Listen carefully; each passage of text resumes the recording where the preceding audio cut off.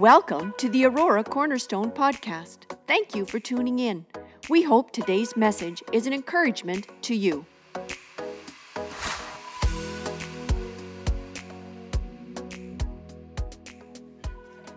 invite you with me this morning to turn in your Bibles. We're going to dive right in. Let's do that. We're going to go to one of the minor prophets. His name is Haggai. Everybody say Haggai. Haggai. Some pronounce it a little bit different. Haggai. We're going to go to chapter 2. We're going to go to verse 4. Haggai chapter 2. This is your advantage, is if you actually do have a device this morning and you type in Haggai 2, because sometimes that's a tough one to find if you are trying to flip through your Bible. It's a chapter, it's a book that you can go through so easily because it's so small. Haggai, he's one of the prophets, and yet it's interesting. The commentators refer to him as much as a pastor as a prophet. A prophet, of course, back in that day, the word of the Lord would go through prophets to the people. The Spirit of God, Christ had not risen, and the Spirit had not been breathed upon the church, and so the Spirit would come upon persons at times. They'd give a prophetic message, but Haggai, normally prophets just kind of, the message is raw. But Haggai was kind of like a pastor. He gave the message, and he gave it. You feel him struggle in giving the message because he refused to give it in its rawness. He wanted to make sure they were encouraged, and you see the pastoral heart coming out. Be encouraged, and here's how God will help you with the message. And so you see the heart. You're going to see that if you read through this text.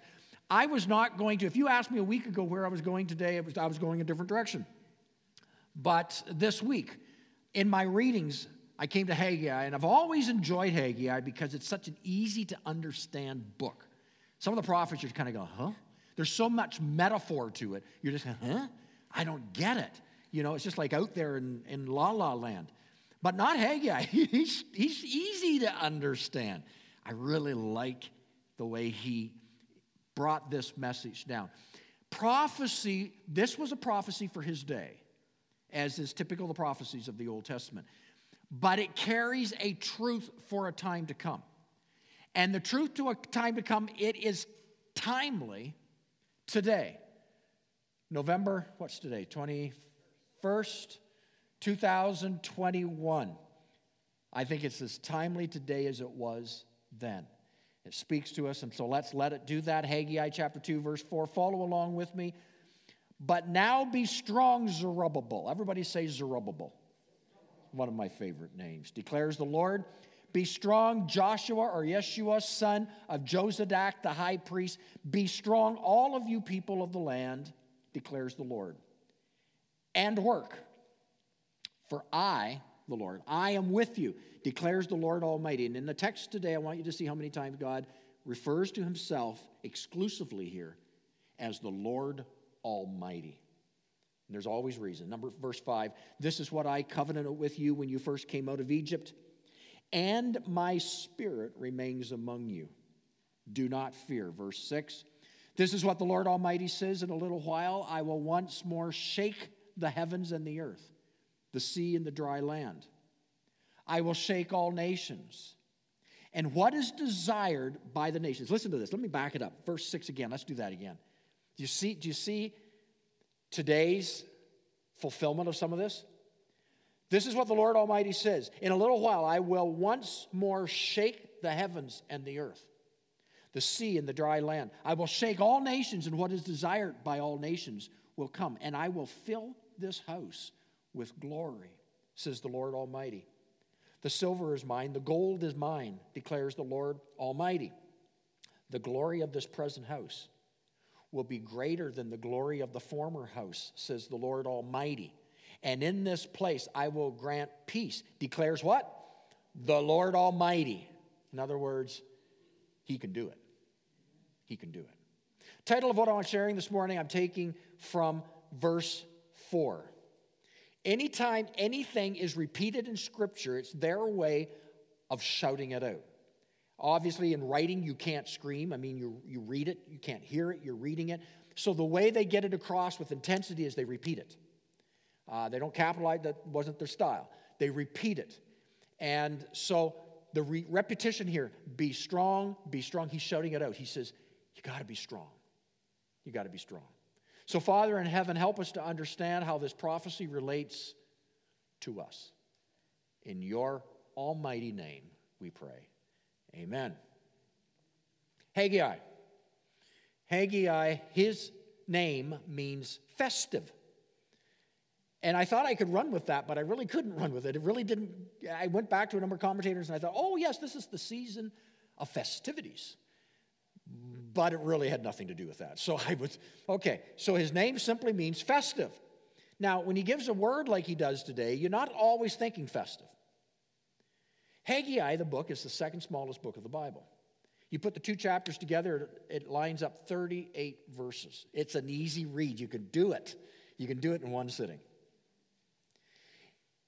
I've never done this, but if you were to travel to the British Museum of London and visit room 55, you would find the Cyrus cylinder.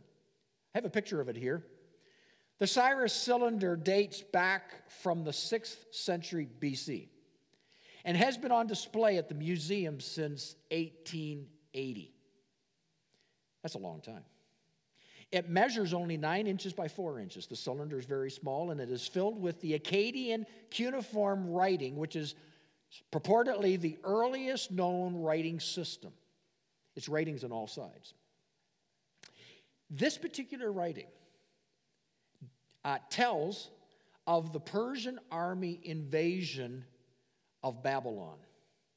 It also tells of the great deeds of Cyrus, the Emperor Cyrus, where if you want to actually learn more, you can look to the Bible, because the Bible also records a lot of Cyrus's deeds. If you turn in your Bibles, and you don't do it now, but it's a good read, Ezra, another easy read. He was a scribe, and he scribed Ezra chapter 1, the first 4 verses, exclusively devoted to Cyrus. Cyrus was well respected. Cyrus was appointed by God in many ways.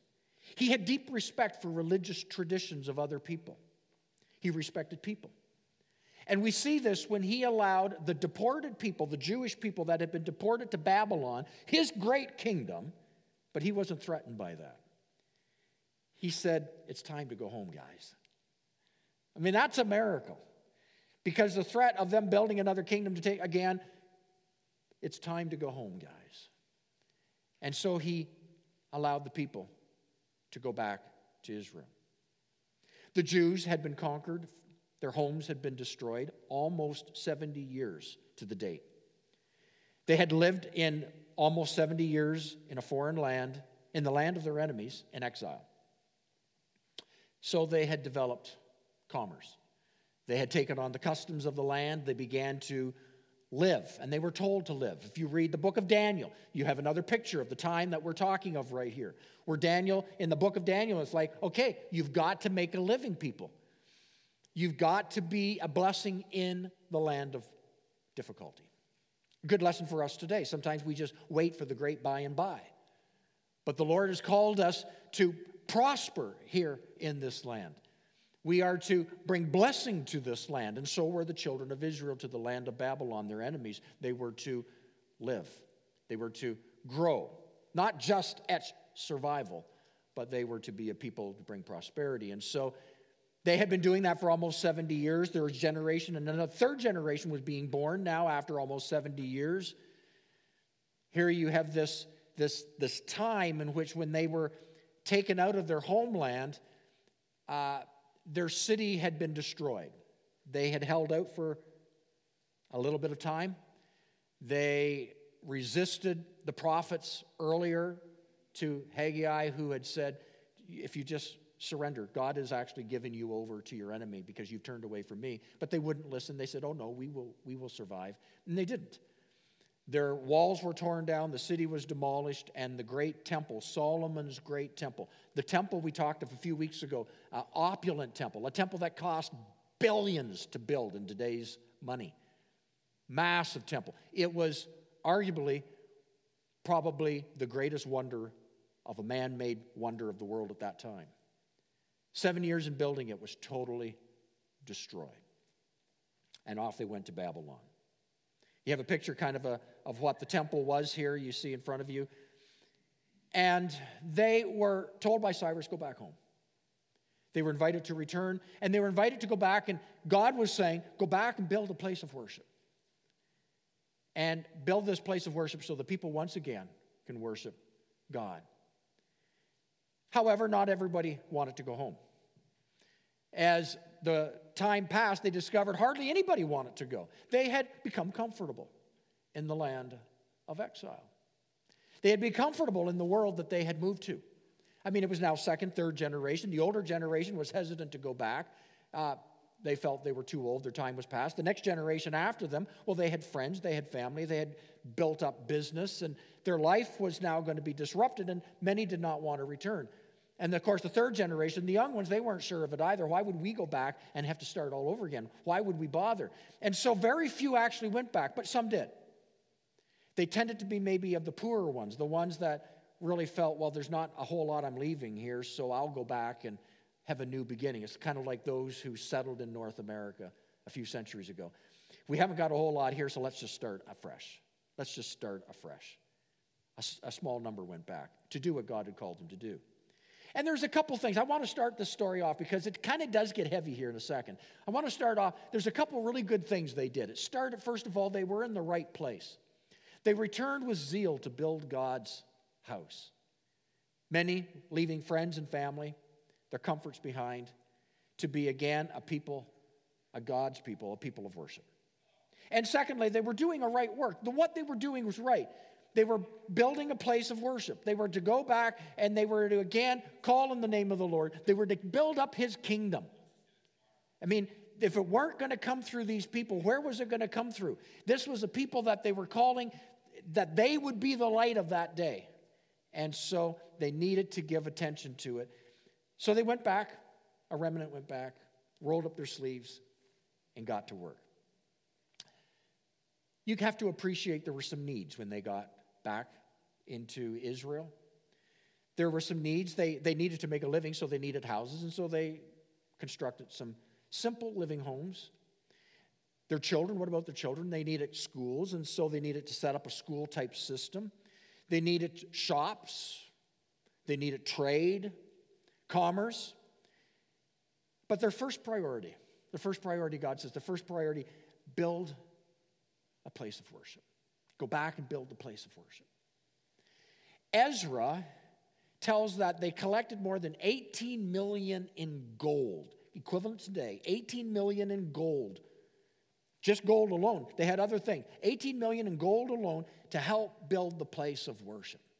So they didn't go back empty-handed. They went back with the means to get this underway. And it started well. Now, here's where the story takes the turn. Here's where the whole purpose of Haggai, the prophet, speaking a word from the Lord to the people. Here's what the word, 3 problems now happen. 3 problems. And I'm going to suggest these very same 3 problems are the same 3 problems today. 3 problems. 3 problems. And Haggai just doesn't give the 3 problems, but he gives the 3 solutions. Here they are. Problem number 1, disinterest. So we pick it up again, Haggai chapter 1, verse 2. Let's read again. This is what the sovereign Lord says. These people say, the time has not yet come to rebuild the Lord's house. Can everybody say that together? The time has not yet come to rebuild the Lord's house. Let's do it one more time.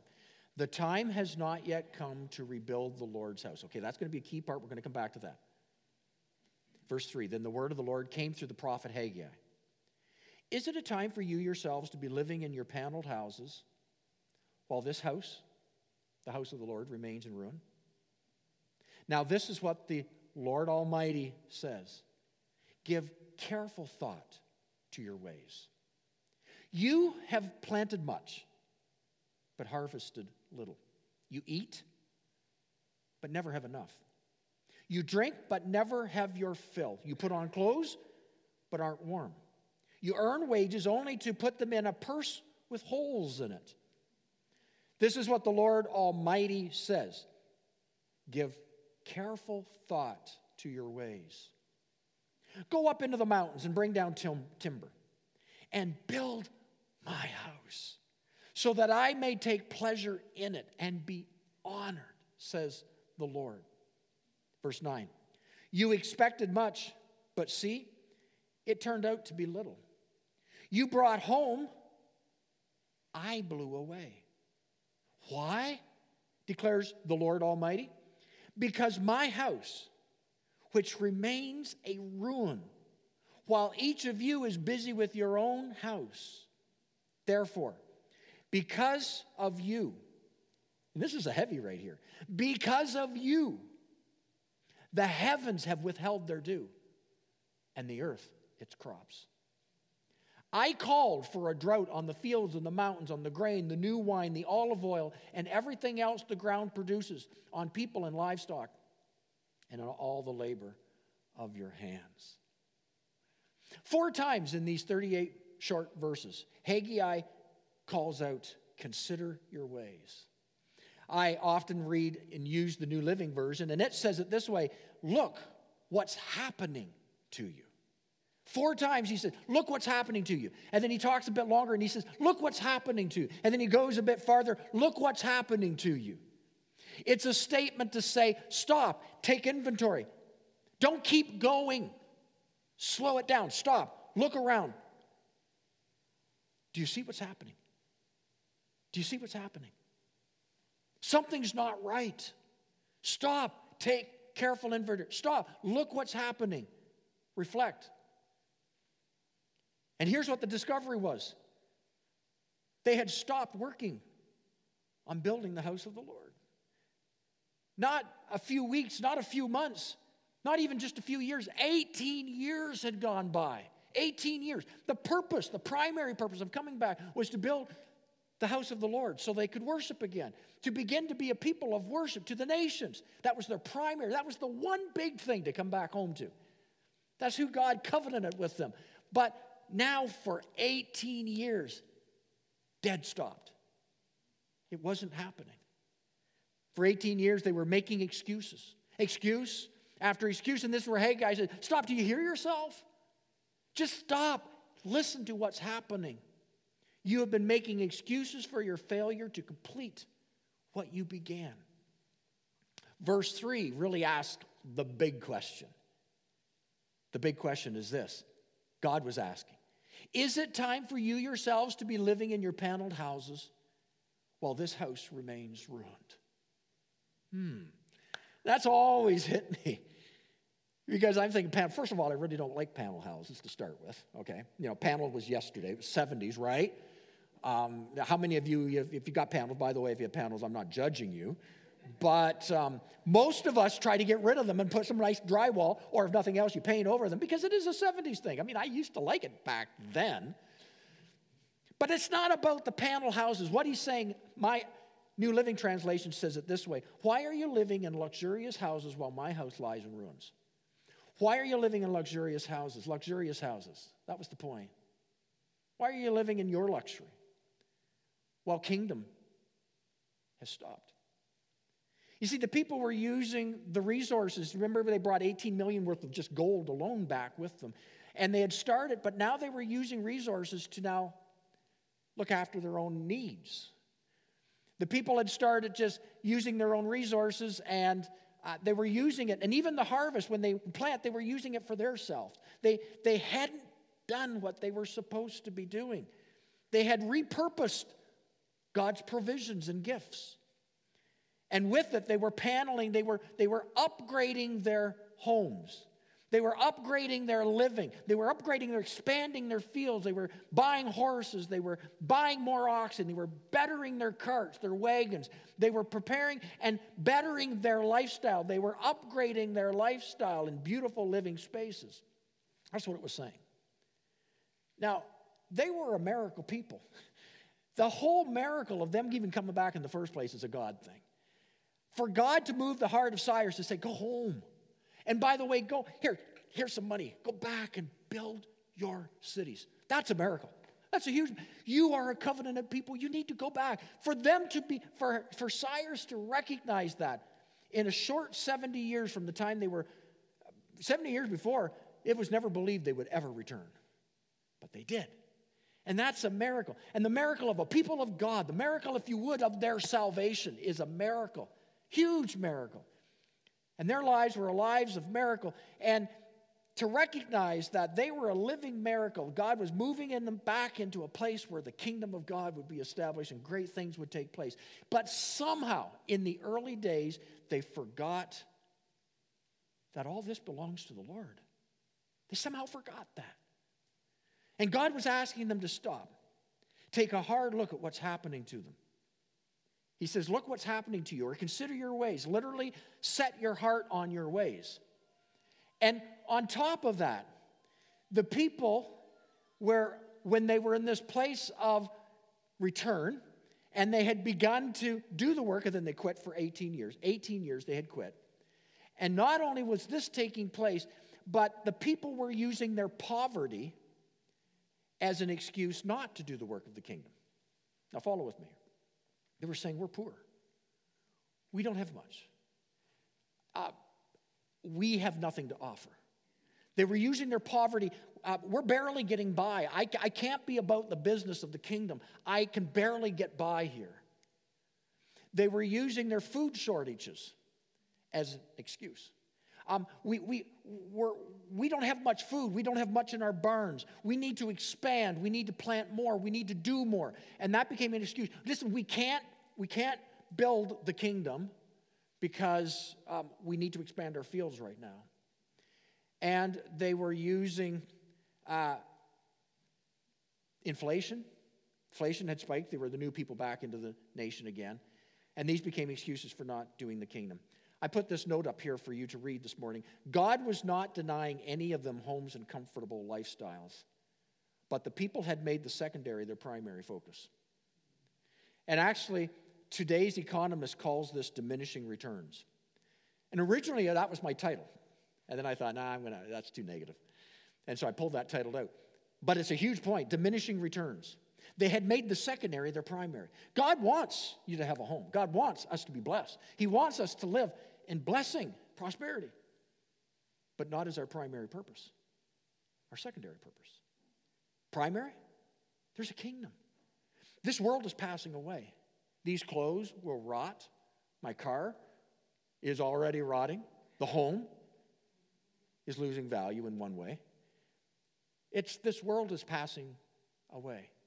But there is an eternal. There's lives for heaven. There is eternal kingdom building where families and communities, villages, communities, nations for the kingdom. That's eternal. And so the comparison was here that God was not denying any of them their homes and comfortable lifestyles. He wants that. But the people had made the secondary their primary focus. And diminishing returns. Diminishing returns, this is where you place your investments in areas that cannot build true equity. So it's never going to prosper you. You're never going to get ahead. Their excuse in verse 4, the time has not yet come to rebuild the house of the Lord. We said that together earlier. The time has not yet come to rebuild the house of the Lord. Even ignoring the miracle of God's miraculous salvation of sending them back, the time's not right, they said. The time's not right. I was impressed. Somebody just a few days ago sent a link to me of a neighboring pastor here in the community. And just a couple of weeks ago, he has just a short little video clip. And I watched this, and it was my heart as well. The pastor went and he sat down on the front few steps. It was on a Sunday morning, I would guess.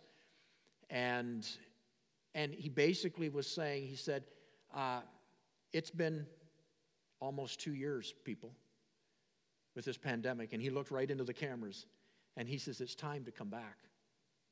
It's time to come back. He says, we have formed habits here. That habits have begun to set in place. And he says, we take all the protocols, we take everything serious. We will come back, we'll come back safe. But it's time to come back. And he talked about the habits and how that after a while we begin to justify not coming back. Justify not being kingdom builders. We begin to justify. And I was listening to that, and my mind immediately flew to something that just happened. It so was relational to me. A couple of weeks ago, Lori and I were able to get away for a couple of weeks' vacation. Now, let me just pause that. I have a mother. She's 97 years old. She lived with us. We looked after her for over 5 years. She's in a nursing home now. And when she went into the nursing home, we took personal responsibility as her son, personal responsibility to make sure she would be looked after.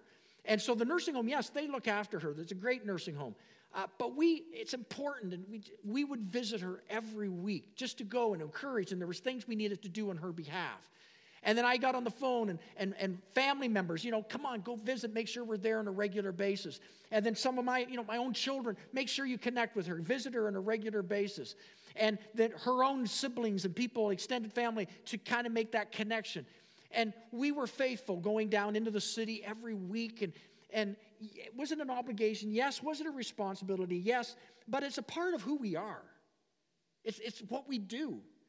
And so we did it, and we did it faithfully every single week, even so much that the day before we went on vacation, and it was so busy a time, but to take a few hours and just to go and visit again. Every week, make sure you encourage her, and then calls in between times.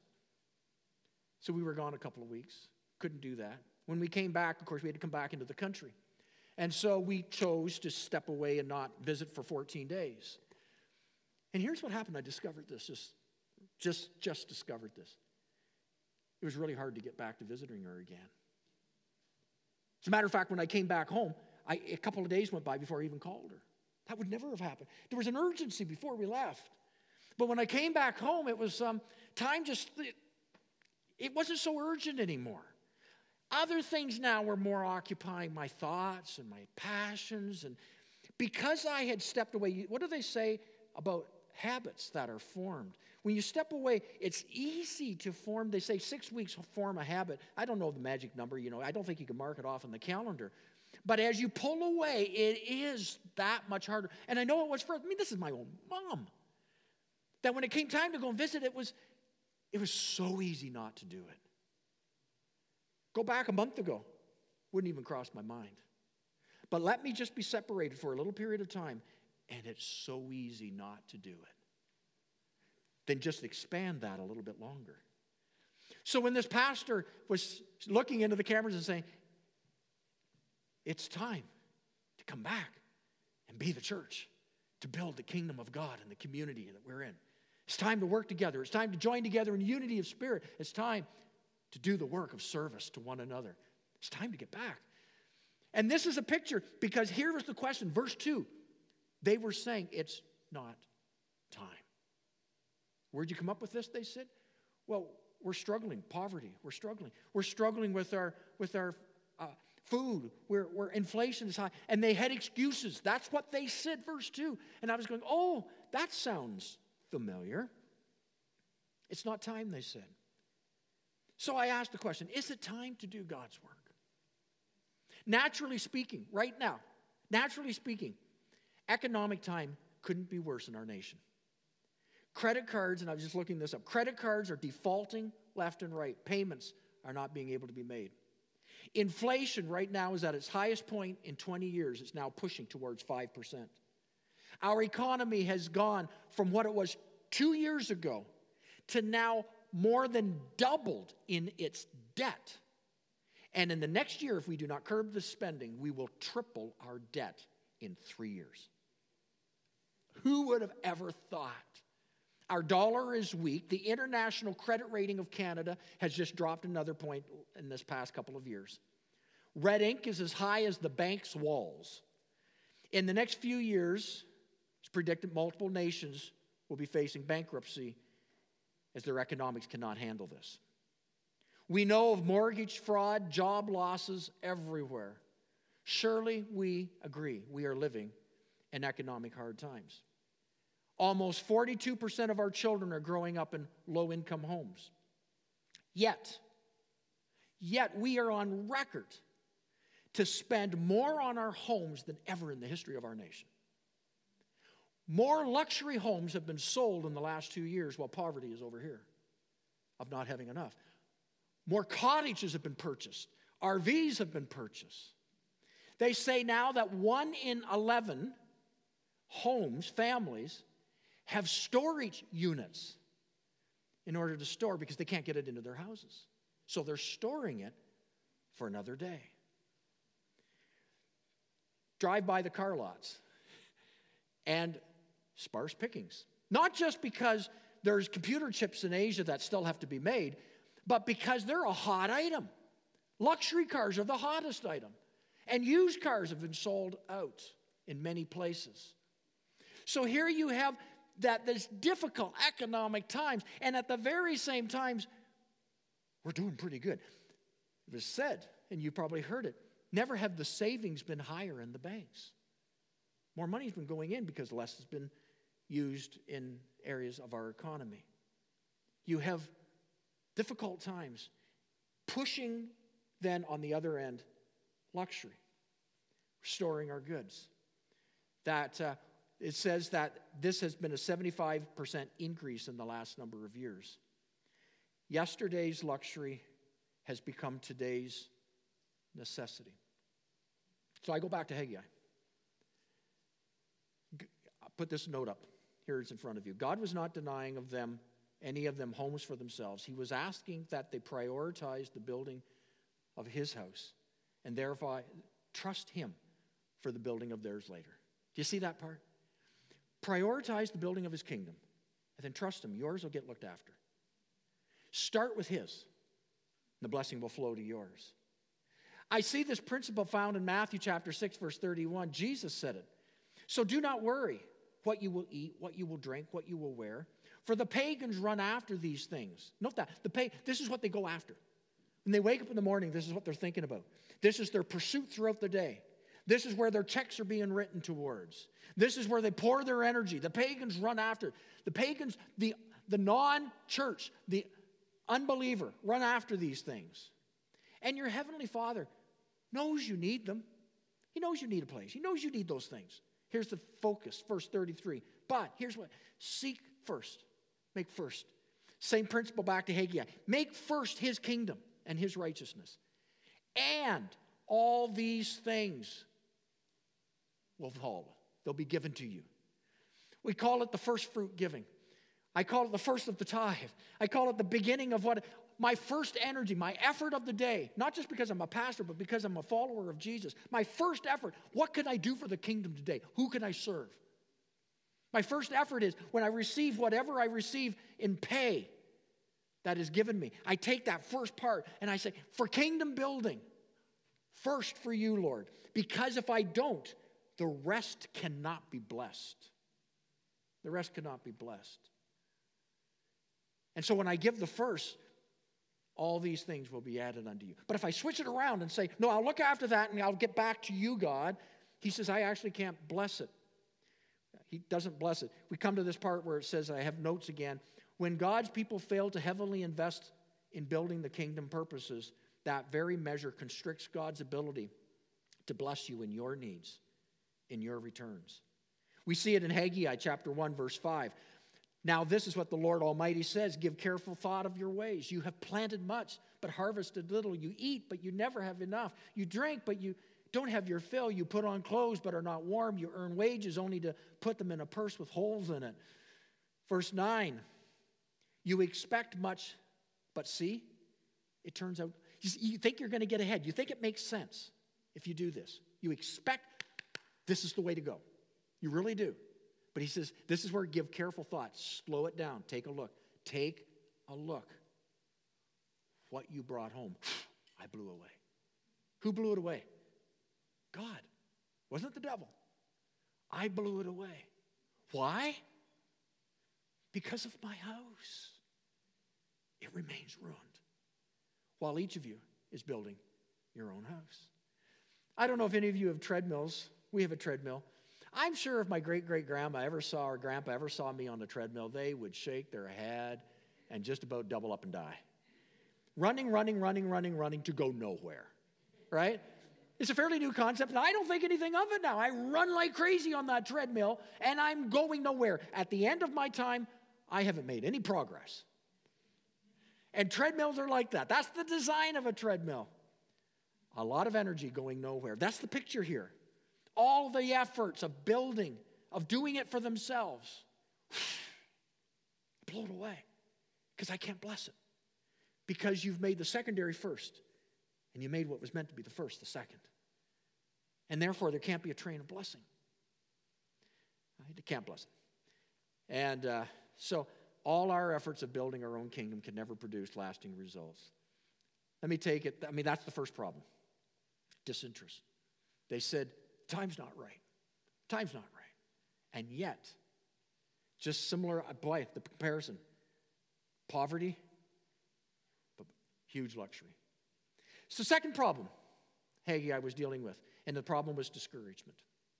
It's a problem of discouragement. After the people agreed to get back in the game, committing themselves to the result, to resuming the kingdom building, they committed. They said, yes, okay, I get it, God, stop, enough. It took I found this interesting, it took 23 more days before they actually started building it again. 23 more days. They said, yes, we'll do it. 23 days passed. I'm sure Haggai was thinking, oh, not this again. They say yes, and they do no. 23 days later, but they did start. They did for one more month. And then enthusiasm waned, and they quit again. We pick it up in Haggai chapter 2 this time, verse 1. Follow with me. On the 21st day of the 7th month, the word of the Lord came through the prophet Haggai. Speak to Zerubbabel, son of Shealtiel, the governor of Judah, to Joshua, son of Jozadak, the high priest, and to the remnant of the people. Now, note this. Zerubbabel's the leadership, represents leadership. You have Shealtiel represents ministry, and then everybody else. The three different groups of people. Verse 3. Who of you is left who saw this house in its former glory? How does it look to you now? Does it not seem to you like nothing? Verse 4, and this was our text. But now be strong, Zerubbabel.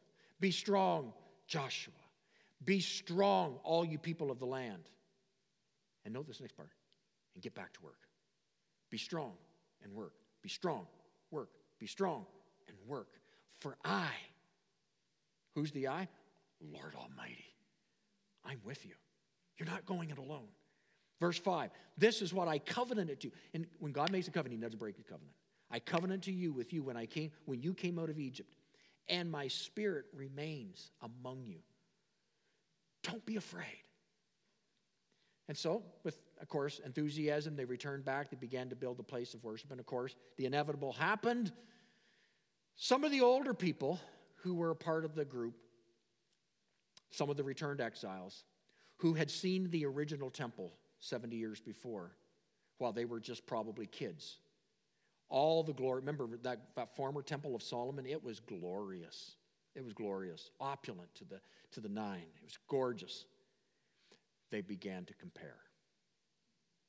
They began to compare. Beloved, there's a big problem when we start comparing. We can't compare. We can't compare to the days gone by. Yes, the revival. I was part of that revival. I was a part of this church. There was a move of God there. Or we pick up books and we begin to compare back to books. And I think they can be a source of inspiration. But beware of compare. Beware of comparing. Comparing yourself to the one next to you in town. Comparing yourself to the one on television. Comparing to the one that you grew up in. Comparing. And so this is what began to happen. Problem number 2, discouragement. Where does it lie? Where's the seeds? In this case, it was comparison. They began to compare. And discouragement as the older generation began to say, oh, this is not like it used to be. It's not like it used to be. And as they began to say that, the heart went out of the people who were at work. And physically speaking, it was true. The foundation had already been laid in the temple, and the older ones were going by and said, this doesn't even compare. This structure will never be what the old structure was. And it's rightfully so. They came back with 18 million in gold. Solomon had billions. How could it compare? They were going to build this in a matter of months. Solomon, with all his workers, took 7 years. Is it true? Well, physically speaking, sure it was. It can't compare. And enthusiasm went out of them and they stopped again. Have you ever had that happen? Have you ever experienced something great in your life spiritually? Maybe you went to a concert, maybe you went to a conference, maybe it was a church service, maybe it was a devotional times, a study, a camp meeting, where you were greatly inspired for the building of God's kingdom. And then a couple of weeks, and you thought it would last you a lifetime. Then 2 weeks later, what is it about the 2-week thing? Or the 3-week thing? or the 4-week thing. You were so full of zeal. And then a few weeks later, you got your eyes on some problems. Maybe the lack, you started to compare, and you quit. So Haggai brings a message designed to deal decisively with discouragement. He has a 2-part solution. This is the pastoral part. 2-part solution. One part deals with the immediate problem. The second part is the long-range resolution. Let's start with the first. So they were discouraged. So he comes. Here's the immediate solution. Be strong, be strong, be strong. Easier said than done. Be strong, be strong, be strong. What he's saying, you people need to encourage yourself right now today in the Lord. Start reciting who God is. Start recounting his goodness. Remember who he is. You begin to recite his goodness. Remember his faithfulness. Right now, be strong. Be strong. Speak to yourself in the things of the Lord. Don't forget his promises. Begin to sing to him a new song right now. The question, what is it that maybe you do to rise again? What will it take to rise again in strength? I know last week when we gathered the volunteers here before the service began, I just asked all the volunteers, I had asked everyone, not one would be exempt. I want you to share one attribute of the Lord, one attribute, and why you share that attribute is important to you. And you know, I was being lifted up. Attribute after, he's my rock. He is my faithful one. He is my comforter. And they began to go, and each one is something, and they said they had to share why they picked it. He's my comforter because, and they shared why. He is this because, and in the process, why did we do it? Because we were encouraging ourselves in the Lord so we would be strong in the service of the Lord. Because it's so easy when you serve others to start to compare. And if I'm going to remain strong, I got to stop doing that. If I'm going to remain strong, I got to encourage myself in the Lord. And so this was the call, encourage you, be strong, he said. So this past Tuesday, I was on a Zoom meeting. I meet every Tuesday with a number of pastors across Ontario. And it came to the part we were closing our Zoom, and this one pastor, a lady pastor, she was closing our time, and she says, you know, I want to encourage you. She says, I'm going to encourage you in the word of the Lord. Of course, I was all ears. Ephesians chapter 1, she took me there. I'm going to take you there this morning. Why not? This will be great. Ephesians chapter 1, she took us all there. She took us to verse 17. And here she began to speak this over us. And she asked us to do one thing. This is a Zoom full of ministers. She asked us, would you just take your hands and will you just hold them to the Lord? Receive this. Receive it. So I'm going to ask you this morning, would you do that? Just go ahead. Just take your hands. And let's just receive it. And I'm going to speak about it. You're going to see it in front of you. Just receive this. I keep asking that the God of our Lord Jesus Christ, the glorious Father, may give you the spirit of wisdom and revelation so that you may know him better. I pray that the eyes of your heart may be enlightened in order that you may know the hope to which he has called you, the riches of his glorious inheritance in his holy people, and his incomparably great power for us who believe. That power is the same as the mighty strength he exerted when he raised Christ from the dead and seated him at the right hand in the heavenly realms, far above all rule and authority, power and dominion, and every name that is invoked, not only in this present age, but also in the age to come. Let's continue. I pray that out of his glorious riches, he may strengthen you. There it is, be strong. Strengthen you with power through his Spirit in your inner being, so that Christ may dwell in your hearts through faith. And I pray that you, being rooted and established in love, may have power together with all the Lord's holy people to grasp how wide and how long and how high and how deep is the love of Christ, and to know this love that surpasses knowledge, that you may be filled to the measure of all the fullness of God. And if you receive that, say amen. Be strong, he says. Be strong, he says. Encourage yourself. Right now, he says. You're discouraged. Today, before you leave this place, encourage yourself in the Lord. Just that alone, I believe, will encourage you in the Lord. That was the immediate thing Haggai said, but he had a secondary one. The other key to overcoming discouragement is for the builders to know that they are building for the day when God will so fill this house with glory that it will surpass the glory of Solomon's temple. Now, would that be true? Because Solomon's temple, it was glorious. How could it ever be true? Solomon's temple, if you remember the story of Solomon's temple, hundreds of thousands of animals had been killed and sacrificed. And when the day of dedication came, the Bible says the glory came down like a fog. And the priests had to step back outside the building. And this is what the people were saying. How can the glory be better? They were looking at the dimensions of the new temple. How can the glory be better? You know how the glory was better? You see, Solomon's temple never had the king of the line of the tribe of Judah in human flesh walk into it. Never had the Amen, the beginning from the end. Never had the faithful one.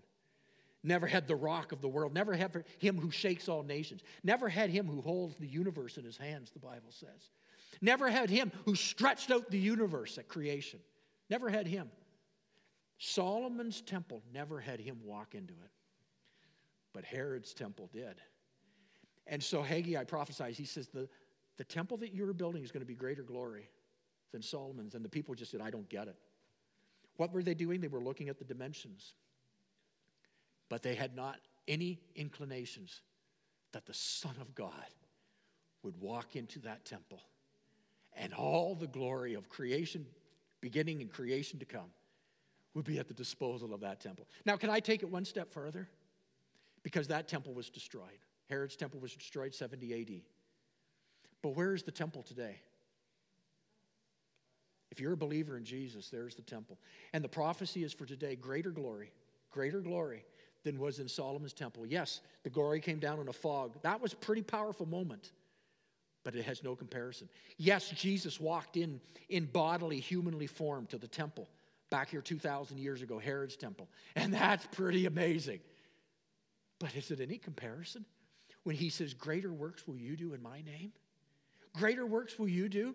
Greater is he that's in you, and I will pour my spirit upon you. I will breathe upon you, and you will go and do greater things in my name. All the glory of heaven is in you, Emmanuel, God with us, in you. Greater glory. So what Haggai was saying, let's encourage yourself in the Lord. Be strong, be strong, be strong. But don't forget greater glory. Greater glory is coming. Stop comparing yourself to people who say, well, if we just had the miracles of Moses' day. Greater works are in our day. Resident in you. So he said, be encouraged. Be strong. Zechariah chapter 4, verse 6, not by might nor by power, but finish it. But by my spirit, says the Lord. So it's not the dimensions of this. Quit looking around. Realize his temple is strong. Keep his temple strong. So they were disinterested. They said, now's not the time. We're struggling right now. No, I can't do it now. I can't build the kingdom now. Maybe one day. Be careful. Take a look at your ways. Take a look at your ways. Secondly, discouraged. It's not like it used to be. Where's his glory? Oh, but the glory is here. It's resident in his spirit. We sang, you are welcome in this place, Holy Spirit. You are welcome in this place, Holy Spirit. Thirdly, was dissatisfaction. Now that the people were back building the place of worship, they expected immediate reversal of all the years of neglect. And God was saying, and I put these notes up for you, God was saying, do not expect the work of 3 months to undo the neglect of 16 years. Verse 19, he says, but from this day forward, I will bless you. Haggai chapter 2, we pick it up. Verse 19, I am giving you a promise now, while the seed is still in the barn. You have not yet harvested your grain and your grapevine, your fig trees, your pomegranates, your olive trees have not yet produced their crops. Did you see the early part of verse 19? I give you a promise. While the seed is still in the barn, he says, I promise. You can't see the promise. You can't see it. The seed is in the barn. Here's the question. I grew up in a farm, so I so visualize this. The seed in the barn. Where is the life? You look at the seed and it looks like there's nothing there. It'd be so easy to use the seed, to beat it down and to eat it now. There's life in the seed, though. There's life in that seed. It's waiting for something to happen. Is that not true? The barns have seed. So he is saying, he's calling them. He says, I've given you a promise. While the seed is still in the barn, you can't see it. Still in seed form. You have not yet harvested your grain. Your grapevines, fig trees, pomegranates, olive trees. You've not yet done it. He would even say, when Jesus was asked regarding what is the prayer, and he would say, pray the Lord of the harvest. What was his prayer? He didn't say pray the Lord of the harvest for people to be saved. He didn't say pray the Lord of the harvest for many to keep people to come into salvation. He didn't pray the Lord of the harvest that there would be great deliverance. What was his prayer? Pray the Lord of the harvest that would send out laborers. Because the seed has no value if it can't get into the ground. You see that? Seed has no value in the barn. Life is in the seed, and God's miracle is in the ground. But Wayne, you take the seed and place it in the ground. You, put your name there. You go, pray the Lord of the harvest, send out laborers, servers, people who will get involved, roll up the sleeve. The temple's not going to build itself. Could God build the temple himself? Of course he could. But he says, you build the temple. You build the temple, and the nations will come to me. The seed is in you, the gift. We're all a bunch of seeds. Again, my visual mind, I see a bunch of seeds here. Good-looking seeds, by the way. You're a bunch of seeds. But you got to take, and I'm going to suggest the seed is God's promise, God's word. You take his promise. You don't see anything, small seed, but you plant it into service. Kingdom building, not just yourself, not just looking after, and one day you'll get back. You start planting it today for kingdom service. Take seed and start planting it. And then he says, he closes by saying in verse 19, he says, you do that. He says, but from this day onward, I will bless you. Right now. He says, you take that seed, start planting it, and I'll bless that. You take the seed, start, and that day it starts growing. Quit looking back. You're dissatisfied. You think it's just going to turn around? No, it's not going to turn around that way. This day onward, as you take the seed from the barn and plant it into God's miraculous soil of investing in people, service, kingdom building, I'll bless you. I'll bless you.